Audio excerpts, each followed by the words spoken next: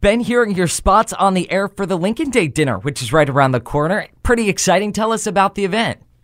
Hey, first and foremost, a big thank you to KWAM 990. You guys stepped in as a legacy partner. We greatly appreciate that. I also want to thank State Senator Brent Taylor for being the title sponsor. And I also want to thank roughly 50 other VIP sponsors that said, hey, this is important. It's important to the GOP. It's important to the county. And they have stepped up also to support this effort. I'm excited about it. February the 11th, 6 o'clock at the Hilton, the Ridgeway Loop. And Ben, if you remember, I mean, this COVID thing, we had to have Lincoln Day one time in October. Right. Last year it was April. One year we didn't have it at all.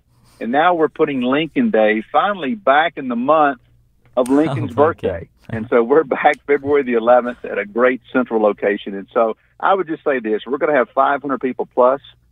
Congressman Lee Zeldin is going to be the keynote speaker. I want to thank Congressman Kustoff for playing a critical role in that endeavor. Congressman Kustoff will be there. Also, Congressman Green will be there.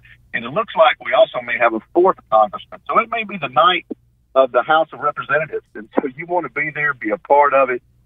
You can go to the website, ShelbyCountyGOP.org, purchase your tickets, purchase your tables, or you can call me at 289-1254, and I'll be more than happy to point you in the right direction.